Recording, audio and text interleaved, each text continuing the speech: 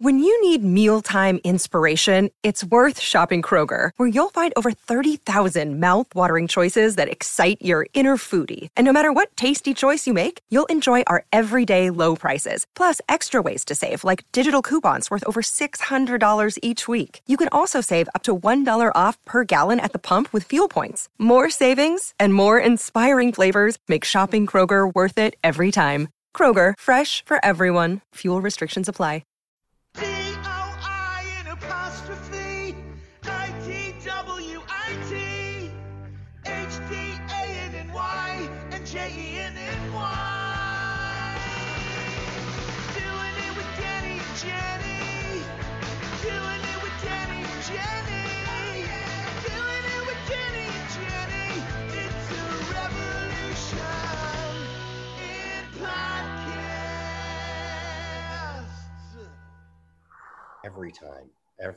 Every time. You think you're not going to cry, but no, I'm like a veteran hearing the national anthem. It chokes me up. Yeah. It's like when Whitney Houston sang. Oh, or Roseanne. Samesies, right? Pretty much. I mean, look, we could just fuck around all day, but we have a great guest. You always do the better introductions. Do you think so? I think you do, actually. Actually, I was going to do it anyway, because I think Sully likes me more than he likes you. I don't know. We're fast becoming best friends. And I don't like it, by the way. I don't like my soulmate now. I know. But it's actor, it's comedian, writer. It is Sully McCullough, everybody. Lose it. Oh, my God. Oh, my God. Nice. Coming up front. I like that. Jenny, you just went right to it. You're like, he's done some things. No, he's a comedian. He's a stand-up comedian. He's Crazy Legs. Come on. Yeah. I found that out the last time we were going. I think it's like, holy shit, you were. I had to confirm it. You were Crazy Legs. You did. You can't touch that. You had a fantasy sequence. You laugh.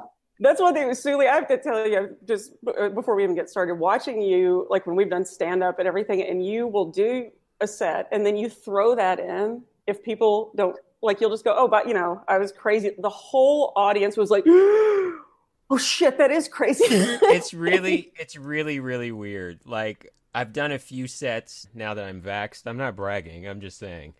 And the other night, I was like, you know what? All right, I'm just going to just put it out there. And so I did I did it in the middle, like just sort of threw it away. Yeah. Because I was like, yeah, sure, why not? Let's just let people know if they've made a comedy choice to go out and sit outdoors and watch some comedy. Here's a little bonus for you. And the second I said it, there was this couple to the left of me, and she just shouted out, "Yeah, that's you!" I have to say, I felt that way also. When it came up, I was like, I wanted to confirm it for you. I was talking to Danny on the phone. I'm like, Sully. I'm like, oh, I love Sully. We got to get him on the podcast. Yeah. Like, he was Crazy Legs. Danny, there was just this hush. I thought I lost you, like, connection wise. No. And he was like, holy shit. Are you kidding? You know what's funny is I spent like the year and a half before the pandemic touring with Shawn Wayans. And Shawn just called me out of the blue, right? One day he's like, do you want to go do some shows together? And I was like, yeah, cool. And, like his fans, are my fans too, but they don't know it. Yes. And so that was where I really got to see firsthand, like, that character really means something to people. Like in a very, I don't trip out like that. I don't trip off it. And it's like, it's part of the past and, it's like, I'm proud of it. But I, every now and again, I do see like reflections of, oh, people really like that character a lot. Like people dress up as Crazy Legs for Halloween. Right? Okay? Like that's a trip in and of itself. Like that's gotta be. It's weird. It's like I created a character that people are for Halloween. Like I created a Halloween character. Like that's insane. That's big. I get that. You gave me chills just talking about it. I get it. That's big. I mean, it's like you're a cultural touchstone. It's a big deal. It's pretty cool. Like I was doing shows with Shawn in Florida, and it was like a second show, and we were just doing 2-person shows where I would go up cold, and I'd get a generic intro, and I'd do my set, and then I'd make reference to it, and it literally, like, the room would explode. And then, I do my thing. I bring Sean up. He does his thing. So I, would watch on set sometimes. This dude came up to me once, and he just kind of hovered around my area. Yeah. And he goes, dude, this is going to sound weird, but he goes, man, that character is really great. And I was like, cool, thanks, man. And then he kind of like walked away. And then he came back. He goes, I can't believe I'm talking to you. Like, that character is really great. And it was like, you just don't get that kind of feedback for something that you created, because usually you make it, you hope that it does what it needs to do to get you another job. Right. And, if it doesn't, you go, and then you just start over. But that was the cool thing about touring with him, was I got to really see, people like some stuff that you've made. Yeah. No, that's huge. And for, it took me a while, because to me, he's always been SW1. But yes, but you're talking about Shawn Wayans. Yes, I am. SW1. Yes. Wasn't that his name on In Living Color? He was SW1. It was SW1. And that's when we first became friends. I did a sketch on In Living Color called the Homeboy Shopping Network. Oh, I remember. I remember that. Oh, what? What? All right, I'm just gonna give all my obscure credits. Please do it. Yeah, because I'm gonna jump in on one thing, because I wanted to just before we were having you on, I just want to look at some of the other stuff. Okay. You were on Mr. Show? I was on Mr. Show. That's another obscure one. I was like, that really. The life, the life raft was. I mean, it's a very funny sketch. Great sketch. And I play the jilted lover that shows up out of nowhere. I'm raft. Swimming in the water, and I climb into the raft. With a huge pompadour, like a little pompadour. Yeah. Well, the funny thing is, like, that character was based on a real guy on one of those Jerry Springer episodes, and that's how he dressed. It was Fabian. Fabian was his name. Oh, that's right. That's right. Yes, and he kind of was Prince-ish. Yeah. Like, he had this big pompadour and dressed in purple and had his chest out, like I often do. Yeah. I've gone hiking with Sully now twice. I could have been 3 times. I mean, the guy he's a black McConaughey. Yes. He never puts his shirt. Yes, I'm always walking around with my shirt off. So people like that. I also was in the New Klan sketch on Mr. Show, which the Ku Klux Klan was trying to rebrand themselves. That sketch is actually timeless. That's more timely now than it was when it first came out. So the Klan, remember the sketch. Yeah, the Klan was trying to rebrand themselves, and they were now more inclusive and user friendly. So it was a commercial for the New Klan. How did you get associated with? Was that just an audition, or did you? No, it was funny. Is like I was friends with those guys, just from being in the clubs and stuff, and they would workshop their stuff at the HBO Workspace. I remember, I saw them there, and so I would just do sketches every now and again with those guys. I was in the Mr. Show movie too, so that was what's the guy's name? The guy on Cops, David Cross character. What was that character? Yes, I forget. I forget. I'm not that good. Okay. We're getting up there. Yeah. And then the other thing that people really like as in terms of obscure things that I've done, I guest starred on Married with Children, and I played this guy that worked at a record shop that knew every record. The record shop was called Final Vinyl, and Al Bundy had this song on the tip of his tongue that he couldn't remember.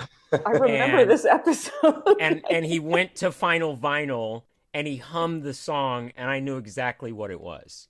That's amazing. Yeah. I have these very, like, when I work, damn it, I work. Look, you come in, you're the closer. I am. I'm in there. I am.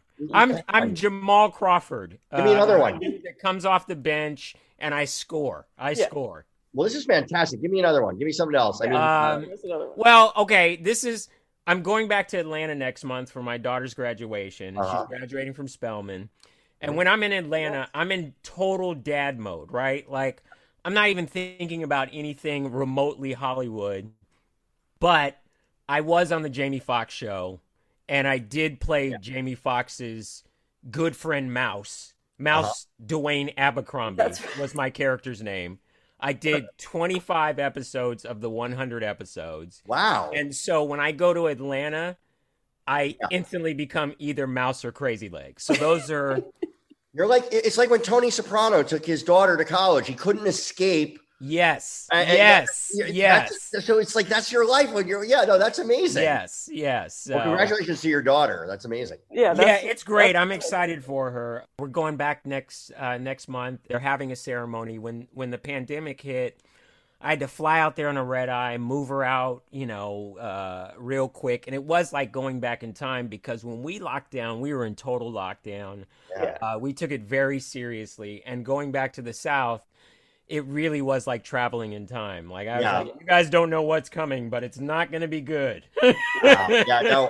I mean, my daughter had to graduate like remotely at home. So she was, that's so heartbreaking too. Cause I think if I didn't get to graduate from, like, when I graduated from college, like, what a huge deal it was. It's tremendous. Like, I'm still hyped about my college graduation. And I'm a full-grown adult. Song. I remember it starts playing, and I'm walking into the Coliseum at Sam Houston State University. I'm like teary-eyed. I can't believe it. I'm thinking, I can't believe that was taken away from. It's terrible. The last semester of your senior year, what could be more? It's some of my favorite times happened right then. Well, you know what's interesting is my daughter, right before the pandemic, they did her senior trip, where they went to Puerto Rico. Her and her girlfriends went to Puerto Rico, and then they went to Miami for the weekend, right? Wow. And so I had some friends in Miami. I hooked them up with a table at Live, right? Which is a hot club. Bottle service, all of that, right? I had hooked it up for them. The day they got to Miami, Miami was shutting down for the pandemic. So my daughter flies back to Atlanta. I jump on a red eye that night and fly back to move her out. And so I feel like this graduation trip next month, we're going to do all the stuff in Atlanta that we're going to close it up. Like, we're going to Magic City. We're going to have lemon pepper wings in Magic City. There you go. We're doing it for real. We will also go to the Civil Rights Museum just to mix it up. I mean, that's fun.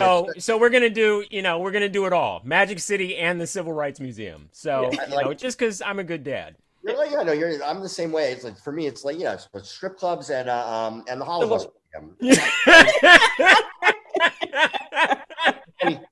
Funny story. I was at one of my kids' school trips was to the Holocaust out here called the Museum of Tolerance, and I've been there. Yeah, greatest name for a museum too. Oh my God! Deal with it. Yes. Okay? Deal with it. It's right. great. And the corn dogs there, best in the.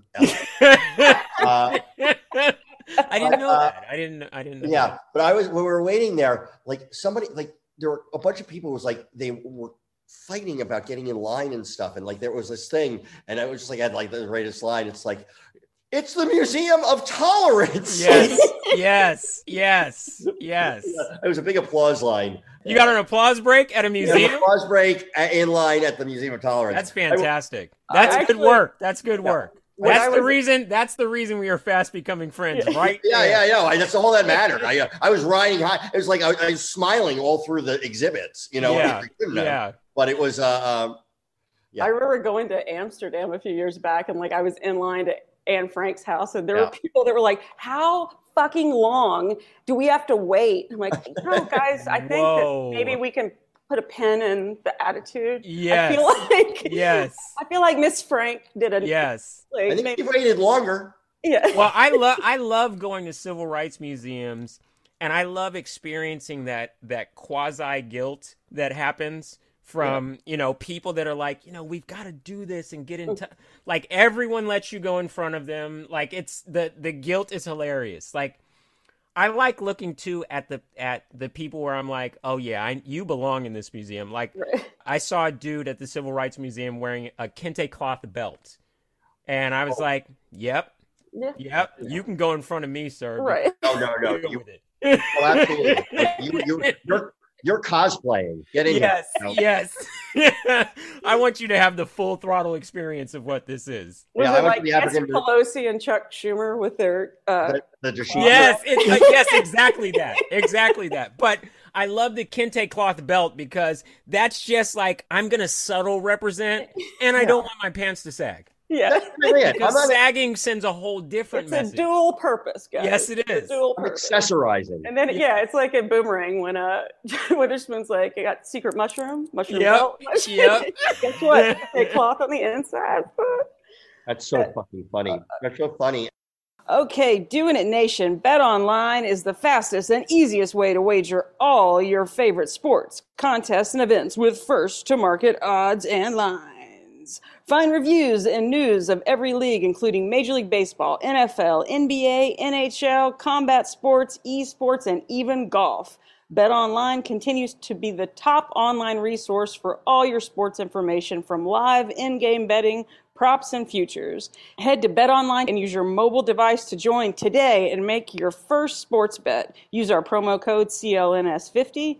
That is CLNS50 to receive your 50% welcome bonus on your first deposit. Bet Online, where the game starts.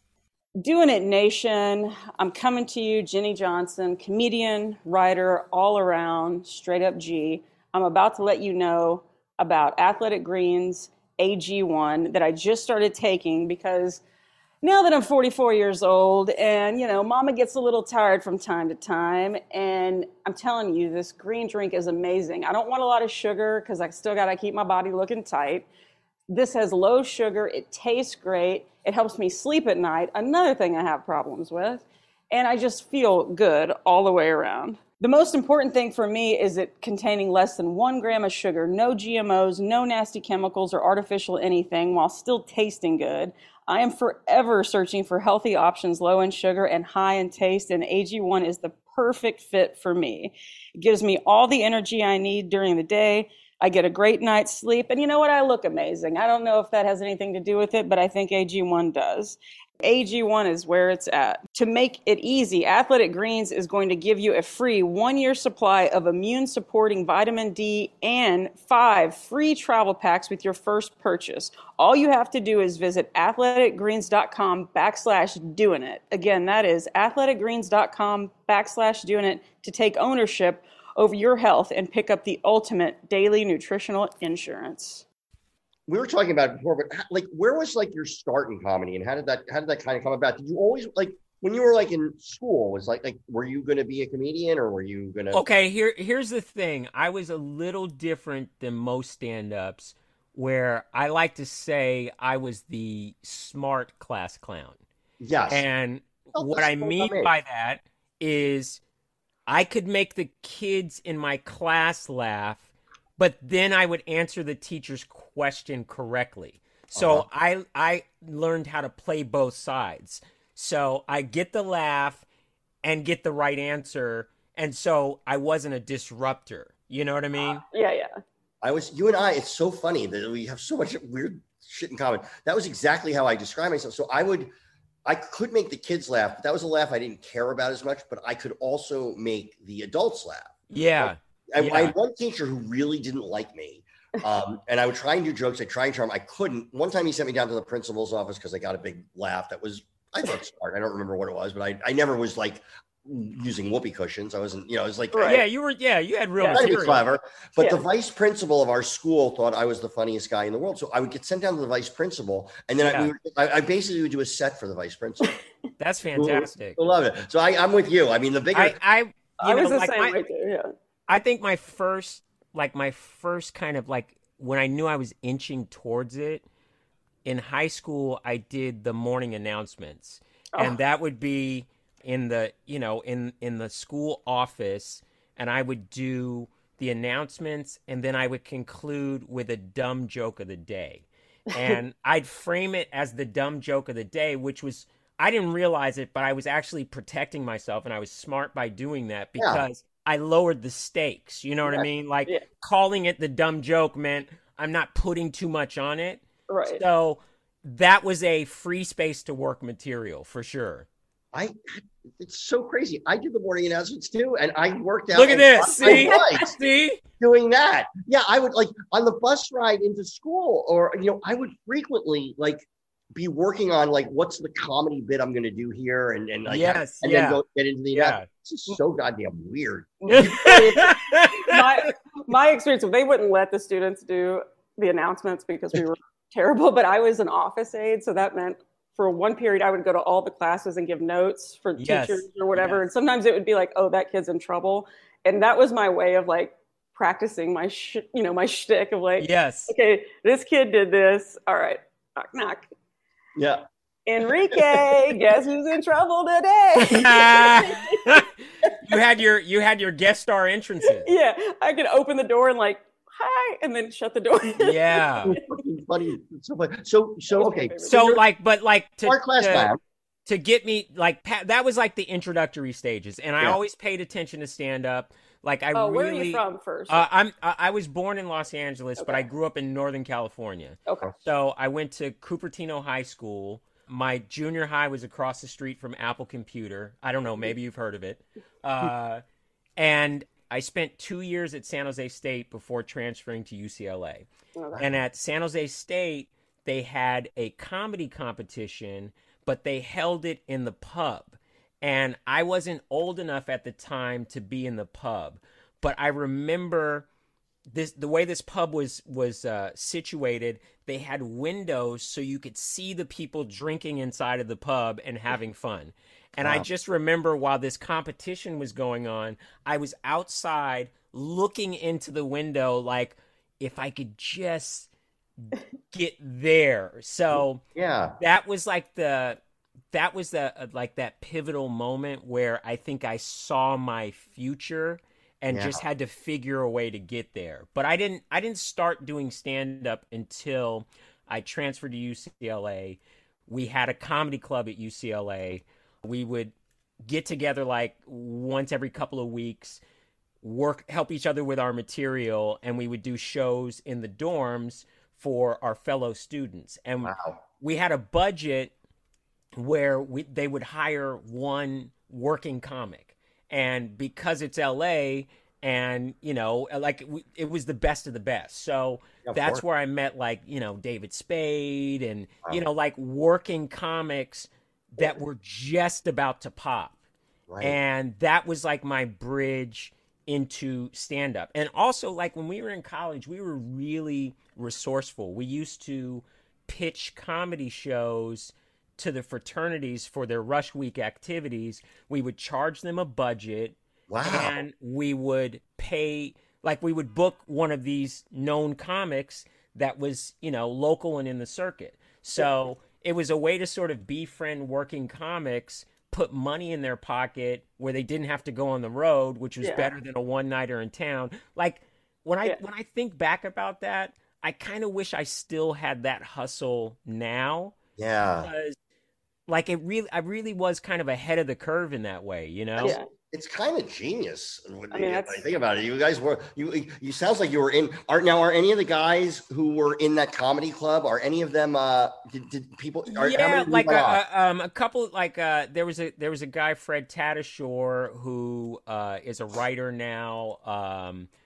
Pretty successful writer. Chris Spencer, who is a regular at the Comedy Store and producer of a bunch of different things. Yeah. Me and him were really good friends in college, and we kind of sort of held down comedy at UCLA. You know what I mean? Like it was just funny how when I think back about it, it's like that early 20s. I'm the funniest thing ever. Cockiness. Yeah. Like you have no idea just how not funny you are in the big scheme of things. Yeah. But cockiness and bravado get you everywhere, Oh my God. 100%. It's amazing what confidence can do. Yes. Yeah. And it's also, what's amazing about it is it's like confidence gets you everywhere, but it's like show business and performing.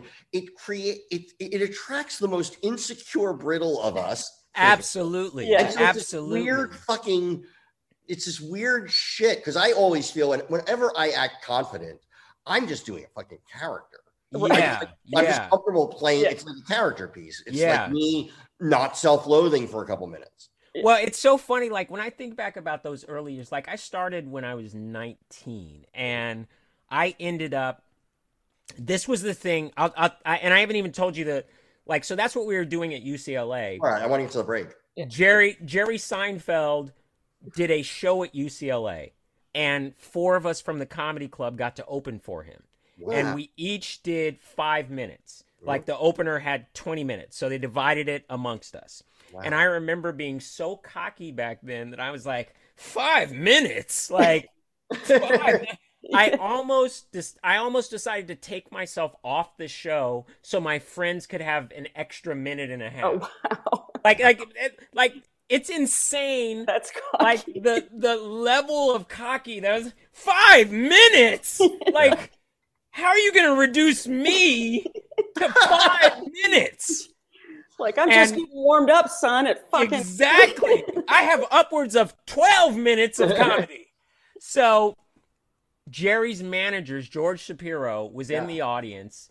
Afterwards, he approached me and he said, I think you have a lot of talent and give me a call.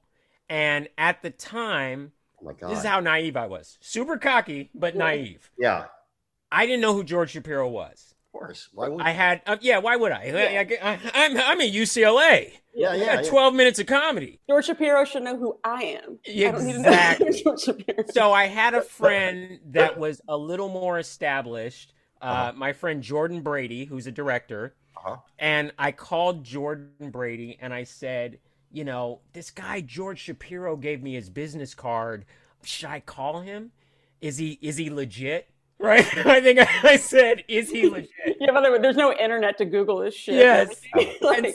And so Jordan goes, that's one of the biggest managers in comedy, right? And so then I had to act like I was cool and go, yeah, all right, well, I guess I'll call him. Well,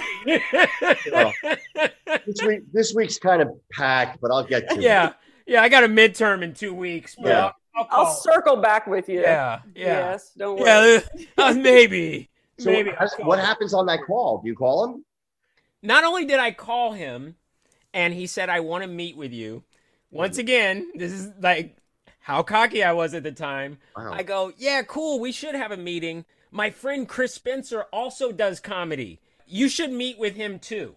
Oh, you're a good friend on top of cocky. I am, aside from being cocky, I am a good friend. And George thought that was so thoughtful and revealed, like, my character. It does, because this is not a prevalent thing. Like when I was in that world, it's like people are not like, it's like there's a limited number of spots. Most people, yes. Like, and here I am trying to get my friend in. Yeah, you're a good dude. Like, and so other comics are like, oh, you need to get past at the store. I'm like, how do I do that? They're like, well, fucking good luck. I don't know. Yeah, right. I can't help you there. Right. So George took the meeting with both of us, even though he was really just interested in me. They ended up signing me. I still had a year left of school, and that's when I started emceeing at the Laugh Factory and the Improv. Wow. And so it was great because signing with George Shapiro legitimized the dream of doing stand-up.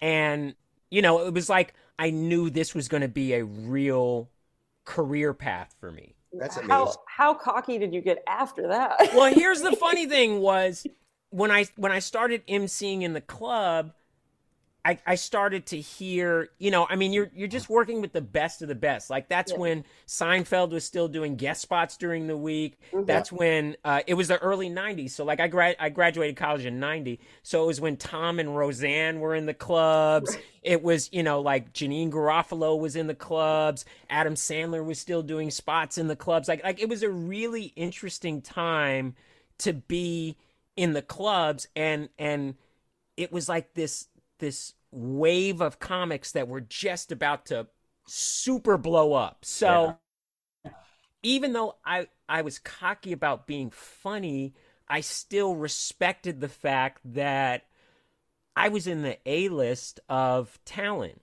Yeah. And I was emceeing, and so I was just in awe of everyone that I was working with. You know what I mean?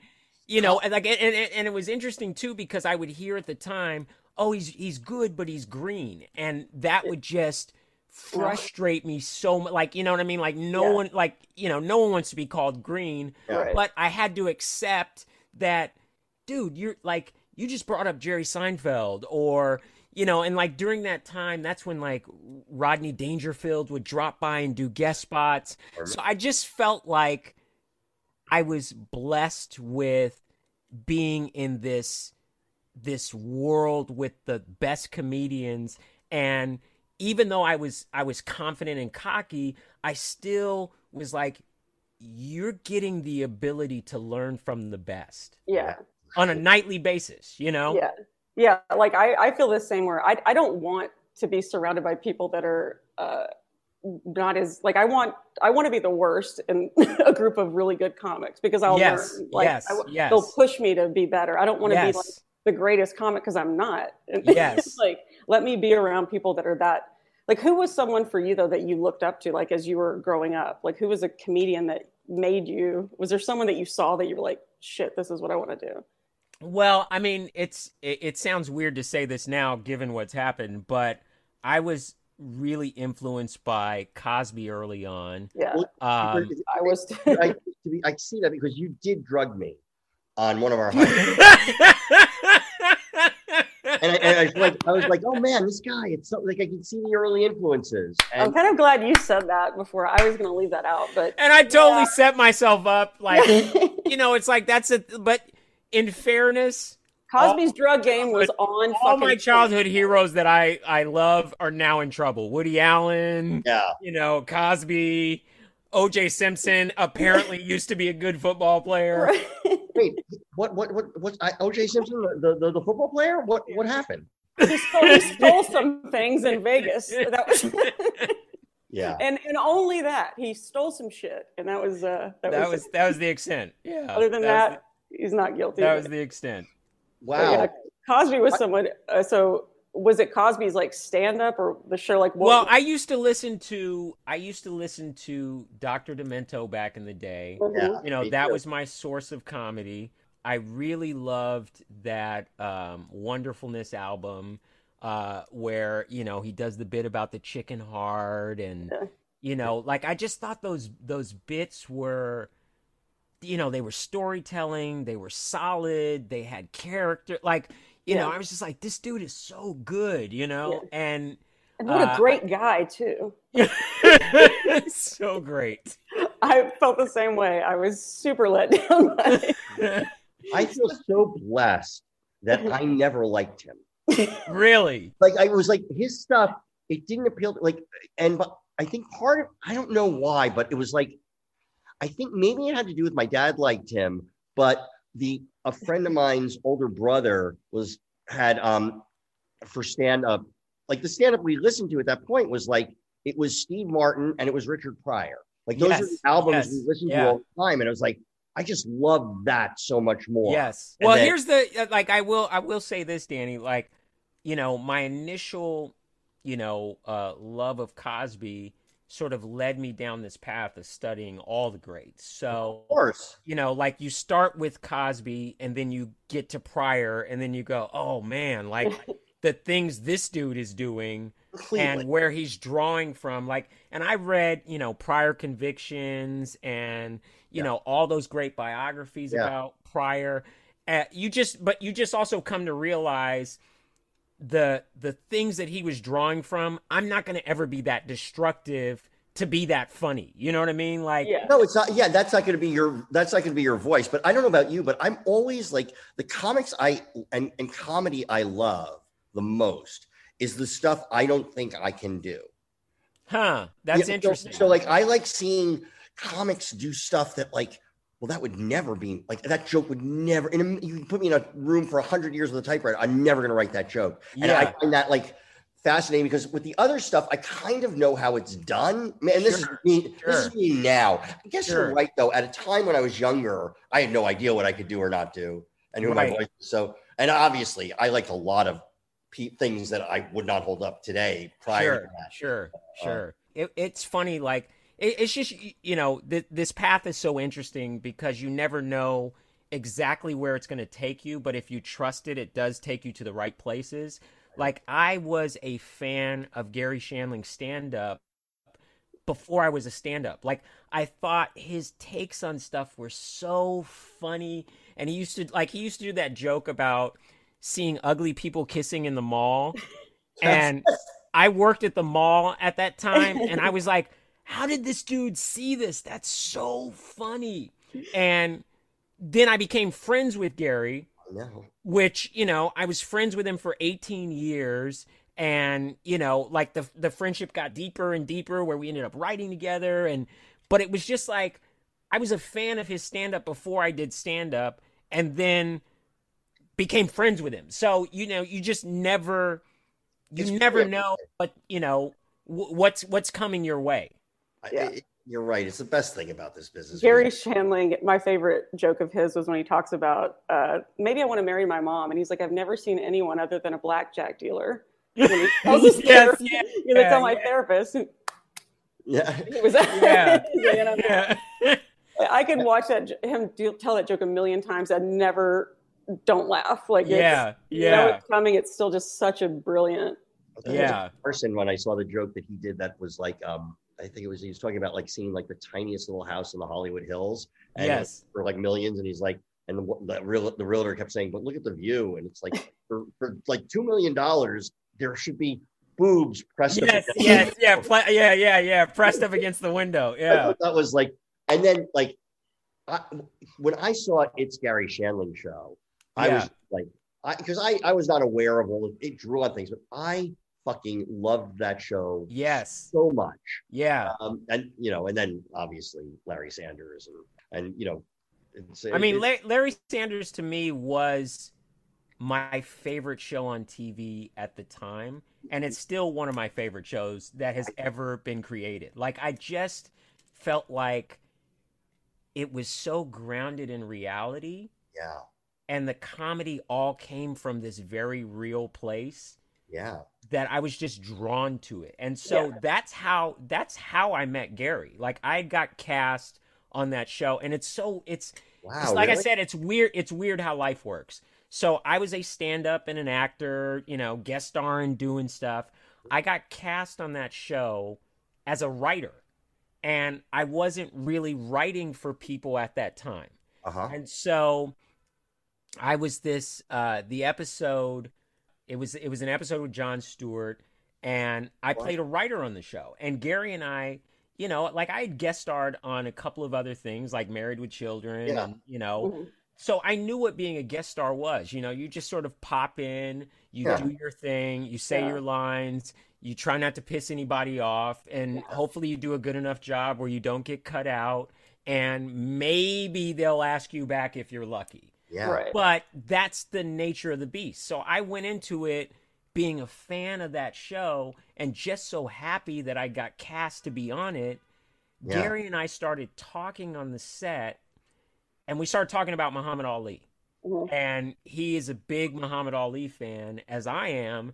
And we had this, you know, like 45-minute to an hour conversation about Muhammad Ali. And he started asking me all these questions about, you know, what my experience has been like in the business. And it was one of those kind of conversations where, I mean, you know how typical conversations go in this business. They're very surfacey. Like, around that time, most of the conversations were, did you think OJ was guilty? You know, like that kind of So lighthearted. Yeah.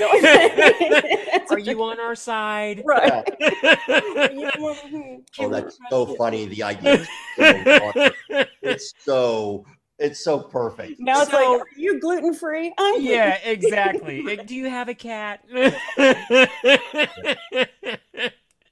Oh my God. So, like, it, you know, like, I just came away from that experience feeling like, yo, I liked this guy's stand up because that was hilarious, but just talking to him and connecting with him, like, I like him as a person. And, you know, I got invited to play in his game.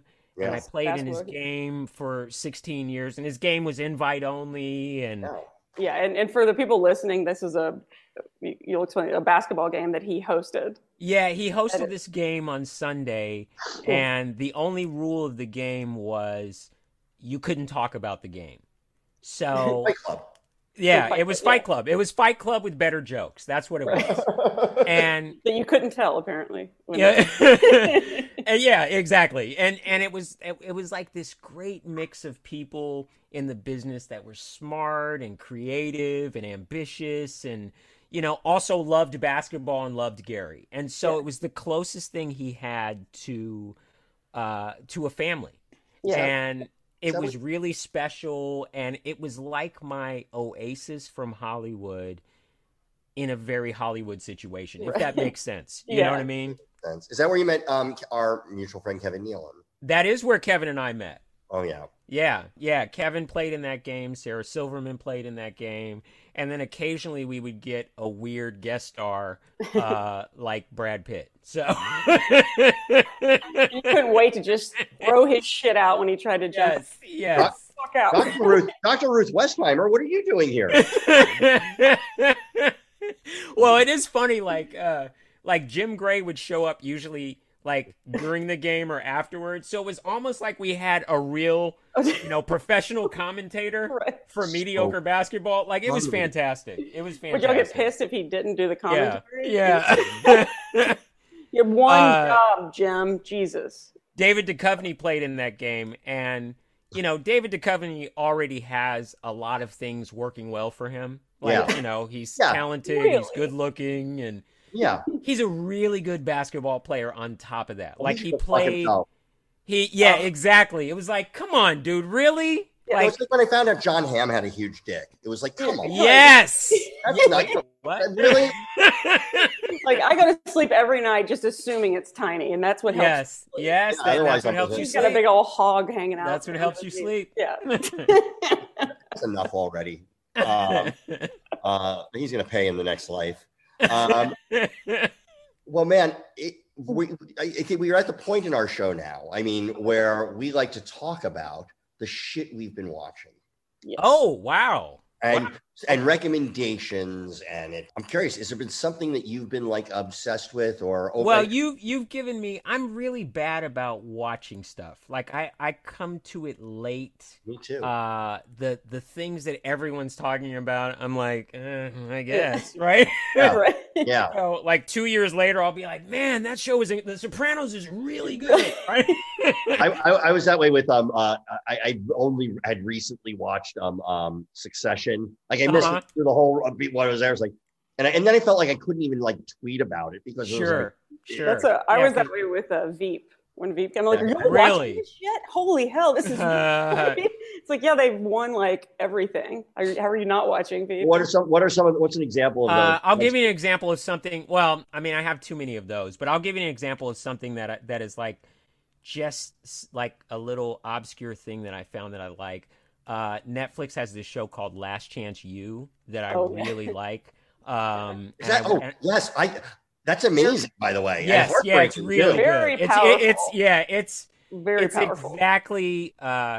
If you want to see, like, if you just want to root for people to just figure it out in a sports setting, Last Chance U is amazing. And I watched that with the feeling of like, I don't have kids, and I'm like, I want these, like, they're my kids. I'm like, come on, just stay. Come on, man. Yes. Just go to practice. So hard. Yeah, just homework, please. You can do this. You can do it. Yes. I'm like, I'm so emotionally exhausted by the time with an episode. That's my little show that I feel like, I'm rooting for them, and I hope that they can figure it out. That's a good recommendation. Yeah. So Last Chance U, and it's 5 seasons in.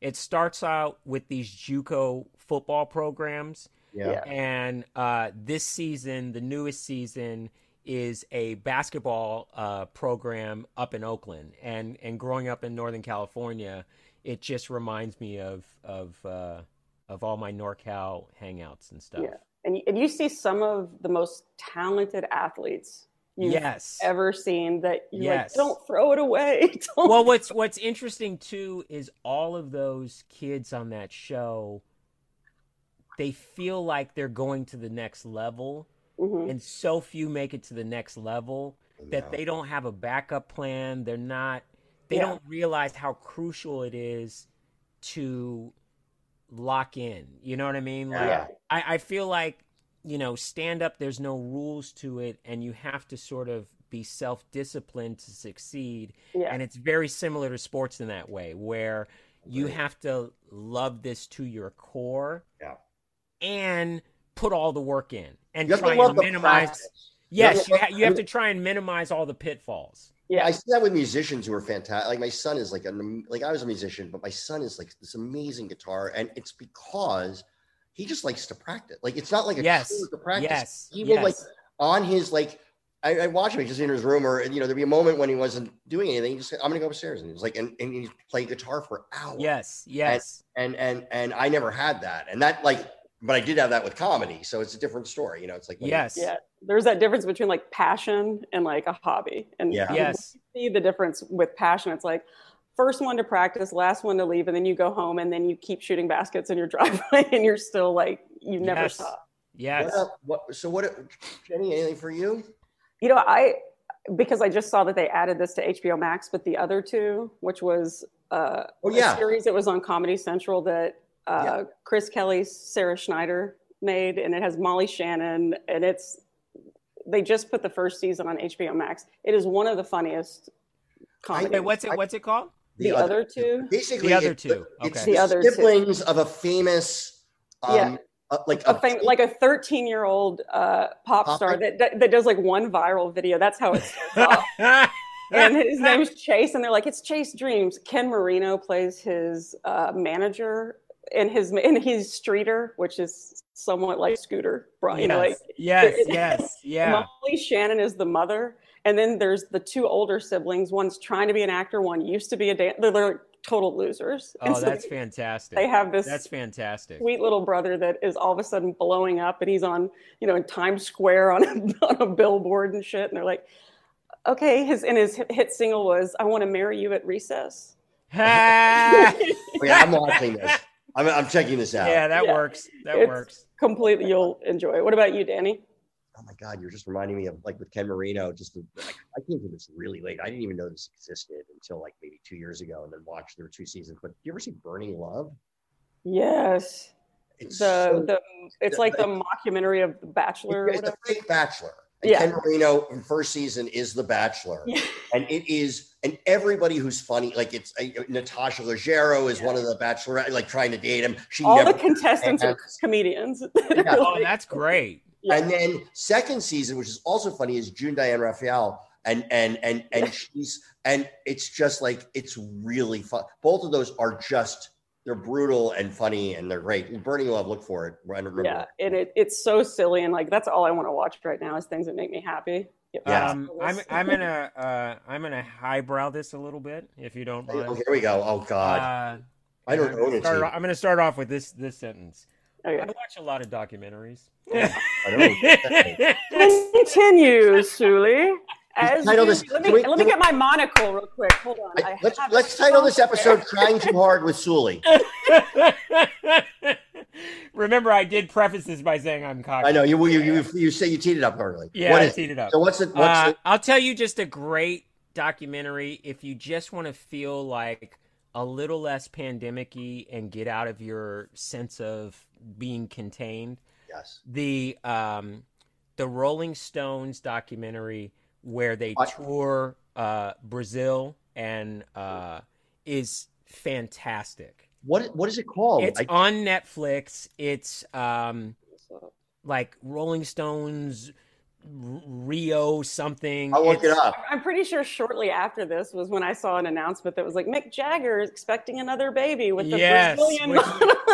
That makes sense. Yeah, but it's they chronicle.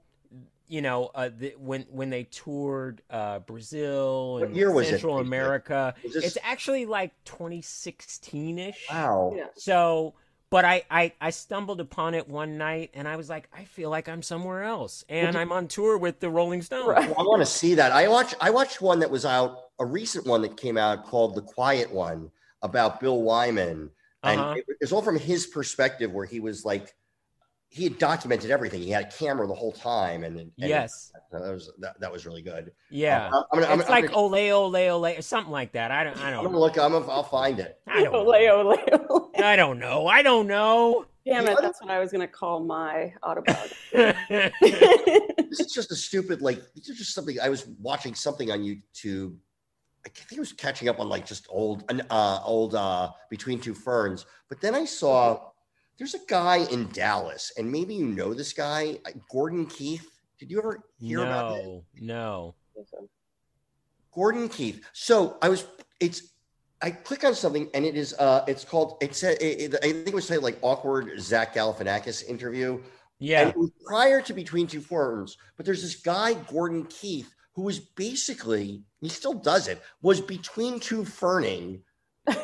Like clearly they saw this guy because Will Ferrell was on it and developed. He's got to be the inspiration for what Zach was doing on this because it is so. And he at first you're wondering, is he in on the joke? Yes. And it's like, so I forgot what movie Zach was in. He's like, how does it compare to? How does this movie compare to all the other movies? What do you mean? All the other movies ever? Like he asked him like really crazy questions, and it's like, and he's just genuinely funny. Yes. So Gordon Keith, I couldn't believe this guy existed. Okay. There's a local, that's one local thing. Yeah. Well, I say that one last night, Danny. Was it Snuff? Oh, let me recommend that too because I got it. Matt Berry and Rich Fulcher had a show that aired 6 episodes many years ago called Snuffbox. It's on YouTube Premium or and it is so I don't even want to ruin it for you. It is ridiculously absurd and funny, and they have these recurring bits. I'll tell you the bit you sent me. We'll post that video. Yeah, post that with the fuck you video. Yeah, but basically, every episode he approaches some woman who's like one woman looking for an apartment. It's like, oh, you don't want to live there. You want to live in a nicer neighborhood. And it's chemistry. And it's like, well, can I walk you? It's like, yes, I just need to I just need to go visit my boyfriend. And he just goes, fuck you. And he like drops. So it's always an incredibly charming scene that ends with her casually mentioning boyfriend. Yes. And he's like, well, the first sequence of that was like, oh, let me help you with that. And he's holding an aquarium with all her fish swimming. Yeah. Like, I'm looking in here, and he's like, "Oh, chivalry's not dead." And she's like, "Well, my husband gets back from work, smashes it. Fuck you." Wow, that's hilarious. Does these recurring bits? So that's what I would recommend. That's hilarious. Sully, thank you so much for being on our show. This was amazing. I mean, come on. I first of all, I didn't even know you guys did a podcast, and I'm like. Well, I like both of them. I like both of them. Yeah, no, I know. It's like we have a lot of It's very weird that we've only met now. Yeah, that's really bizarre. Because we have so many people in common that are happy that we've met. I know. By the way, but I'll post something on Instagram. But the minute I posted your name on the first time we went hiking, it's like Sully is the greatest guy. It's like. Honestly. Oh, I was like, you fucking know Sully. I know Sully. Isn't he the fucking best? And he was like, yeah. No, it's like no one's. You're Tom Hanks. You're like, you're just. Yes. You're America's sweetheart, Sully. You know what? You guys need to help me design my dating profile because this is what I need. This is what I need. We're gonna talk. I mean, we haven't had this talk anyway, but this will be an off-the-air talk on dating. Yes, profile. exactly. Anyway, it's great to talk to you, and thank you so much. And I'll see you in the mountains, I'm sure. Absolutely. And Jenny will talk sneakers when we talk sneakers. Of course, we will talk sneakers. We're mutual sneakerheads. Yes. But thank you for being on, Sully. Thanks, guys. Thanks for having me. This was fantastic.